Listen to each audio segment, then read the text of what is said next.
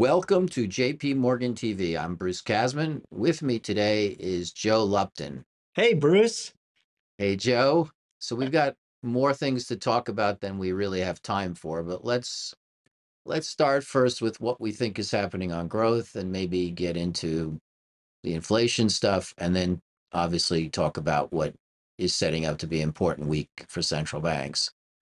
On the growth side, we got first quarter GDP reports, got a lot of other information. What's the what's the main takeaway you'd give us here?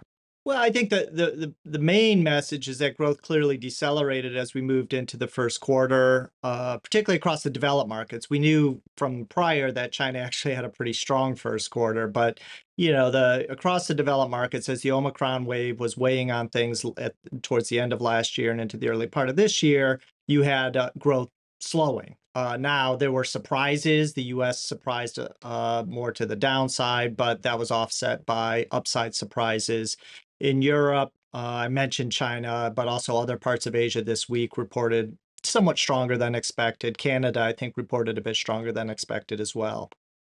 Yeah, for what it's worth, we're tracking 2% on global GDP for Q1.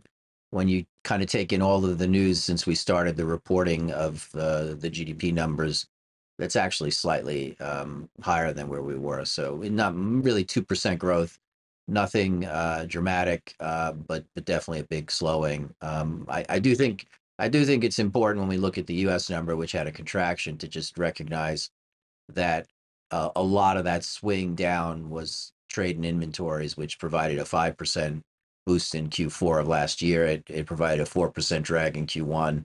When you go past that, the economy kind of showing final demand growth of something over 3% is still doing reasonably well. Yeah, and I think that so the against that you had the consumer doing relatively well in a world of tremendous purchasing power squeeze, which we've been talking about for a while, reflecting kind of strong income growth, but importantly the drop in the saving rate, and you saw that equally in the U.S. numbers, but it's true across the developed markets. Yeah, and that was evident in today's personal income and consumption Right. report. I think it's also important in the GDP numbers to think about the U.S. as having had partly a weak number in Q1 in an environment in which imports were growing at roughly an 18% pace. So it was helping to deliver some of those upside surprises that you see elsewhere in the world. I Get mean, by with a little help from your friends, right? yeah, I mean, we're going to talk in a second about concerns about China, and I think they're legitimate ones. But why don't you kind of tell me if you agree that in terms of watching the data in the last month or two, to some degree, um, the big concerns on the tail on the downside have really kind of been to some degree alleviated here. Not that there aren't risks, but I certainly don't feel as worried about things going badly wrong after what we've seen in terms of February, March data, and what's been happening more broadly in financial conditions. Yeah, I guess that's right. You really have to kind of pick your starting point there and what you're referring to. But I assume you're referring to the world in which you had a kind of a war breakout in in Europe. You had commodity prices surging.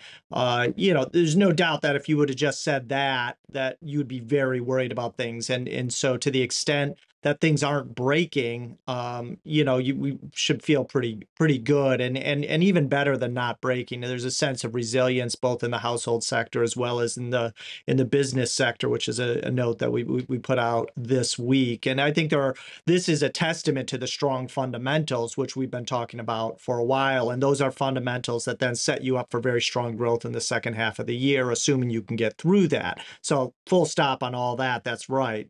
So let's talk about that getting through with the idea that while some of the things that hurt the DM in the first quarter, particularly higher energy prices and Omicron, look like they're fading.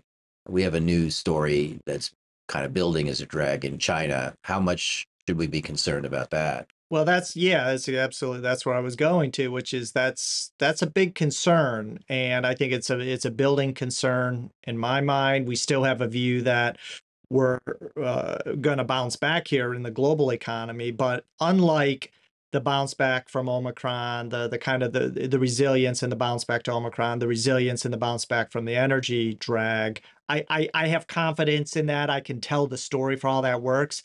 The China story, I don't know how we get out of this. I don't know how China gets out of this, and they just seem to be sticking to the zero COVID policy. And we slashed China GDP down to below 2% this quarter. We took off at least a few percentage points in the third quarter.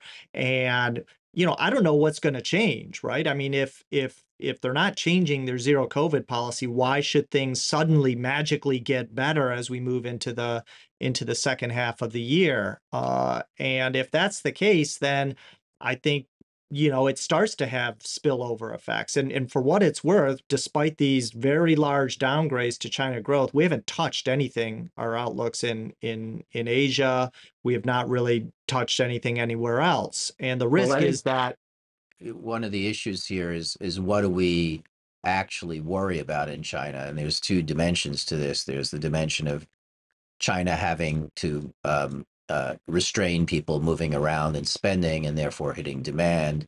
And the other is that the restraints, as well as people getting sick, create problems in terms of moving goods around and out of the country, and therefore um, uh, increase supply constraints. Which of those two is more important does matter, even though both of them are drags on right. global growth. Clearly, the domestic demand drag is going to hit Asian and kind of exporters to that feed that demand engine. That's kind of gone. But the bigger one is the logistics, and we don't we had a flavor of this last year. As I was joking around, we saw this movie last year. It didn't play out well. Things are different now in the sense that I suppose you say that it's only China and not the rest of Asia that's being hit by this. Also, the demand backdrop maybe isn't quite as strong in terms of the bottleneck pressures and the growth rates that we were seeing. Those are important, but boy, you can see the anecdotes picking up across the board in terms of backlogs in ports. You've got some company reports among key kind of tech producers saying this could be some of the worst that we've seen. That is comparing to last year. Auto producers getting more concerned. Yeah, the Japan IP report, which was okay on the month, but for March, but the forward-looking expectations is for outright contractions, and that was after months and months of looking for strong growth. So all of that kind of sets the stage for a near term, at least, that could kind of start to unravel a bit and kind of delay this bounce back that we're kind of hoping for as we move to the second half. So let's turn to central banks. I mean, there's a lot we could go into on inflation here, but I feel like if I go down that road, it's going to take up all the time. We do have the Fed up next week. We did have the Riksbank surprise us this week. Let's stay focused in DM land. Um, how fast and how far are people going to move here?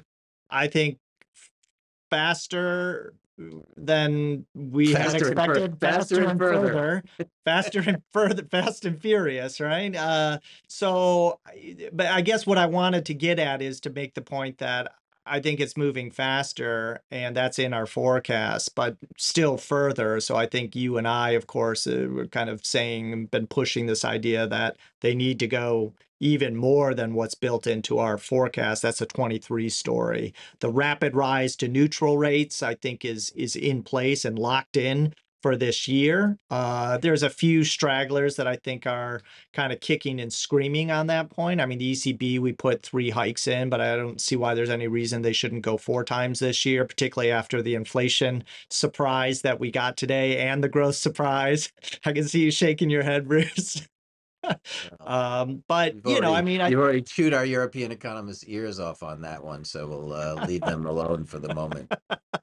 But obviously the Fed is gonna set the stage next week, where we look for a 50 basis point hike and the announcement of the balance sheet drawdown. So that will kick things off, and no doubt the language from Powell is gonna be a more drumbeat of pretty hawkish moves with more, potentially another 50 coming is what we're looking for. Yeah, and I think we're going to need to wrap it up soon. But I think one of the important questions for the Fed next week is to what degree do they provide us guidance? And I think it's going to be hard for them to do anything other than say they've got work to do and they're going to be moving pretty quickly. The one question is whether they're actually willing to signal more concretely that there's a series of 50s that are going to be coming. That's certainly a distinct possibility, and it may have increased in chances after we've seen today's ECI report, which clearly was showing labor cost pressures, and that's in some ways the underlying issue of inflation. We can kind of debate what happens to energy prices, and we can debate this China supply chain stories, but the lasting problem we have has to do with tight labor markets. It has to do with the idea that inflation, having been high for over a year now, is going to start to feed into the wage and price setting process. In terms of the inflation story, we'll just end on this very quickly. I think there's an interesting wrinkle in the European inflation numbers today and what we have in our forecast, which is that even though inflation is still quite elevated here, that energy price stabilization that we're seeing does have some important benefits for inflation coming off in the DM, at least in the next few months, right? That's Yeah, and no, absolutely. The energy drag is going to fade significantly. And if I can say what we've been saying for the last 4 quarters, this is the peak in inflation, and we're gonna get that right one of these quarters, right? So headline does come down, but of course, the most important question is what's happening on core, and the core readings is the flash core readings from the euro area today were once again pretty surprising, and we've marked up the inflation forecast throughout the rest of the year. Not for headline, although well, obviously he did for headline a little bit, but it's because of core, right? And I think that's where the game's at as we start to move away from these big volatiles, food and the energy, food and energy moves. It's going to be core inflation that's going to drive this. And for what it's worth, Bruce, it's not just the Fed. We've been have continued upside surprises this week. We had the Riksbank surprises to the upside next, which was one of the perennial kind of doves. The other perennial dove is RBA. We now look for them to be hiking next week. We have the Bank of England hiking next week, and then we have a rash of very large increases across the EM with 100 basis points from Capone and Poland. So big moves are coming, and all central banks are moving in response to this underlying rise in inflation. okay. I guess we'll leave it there and thank everybody again for listening in and hope we can continue the conversation next week on JP Morgan TV. Thank you.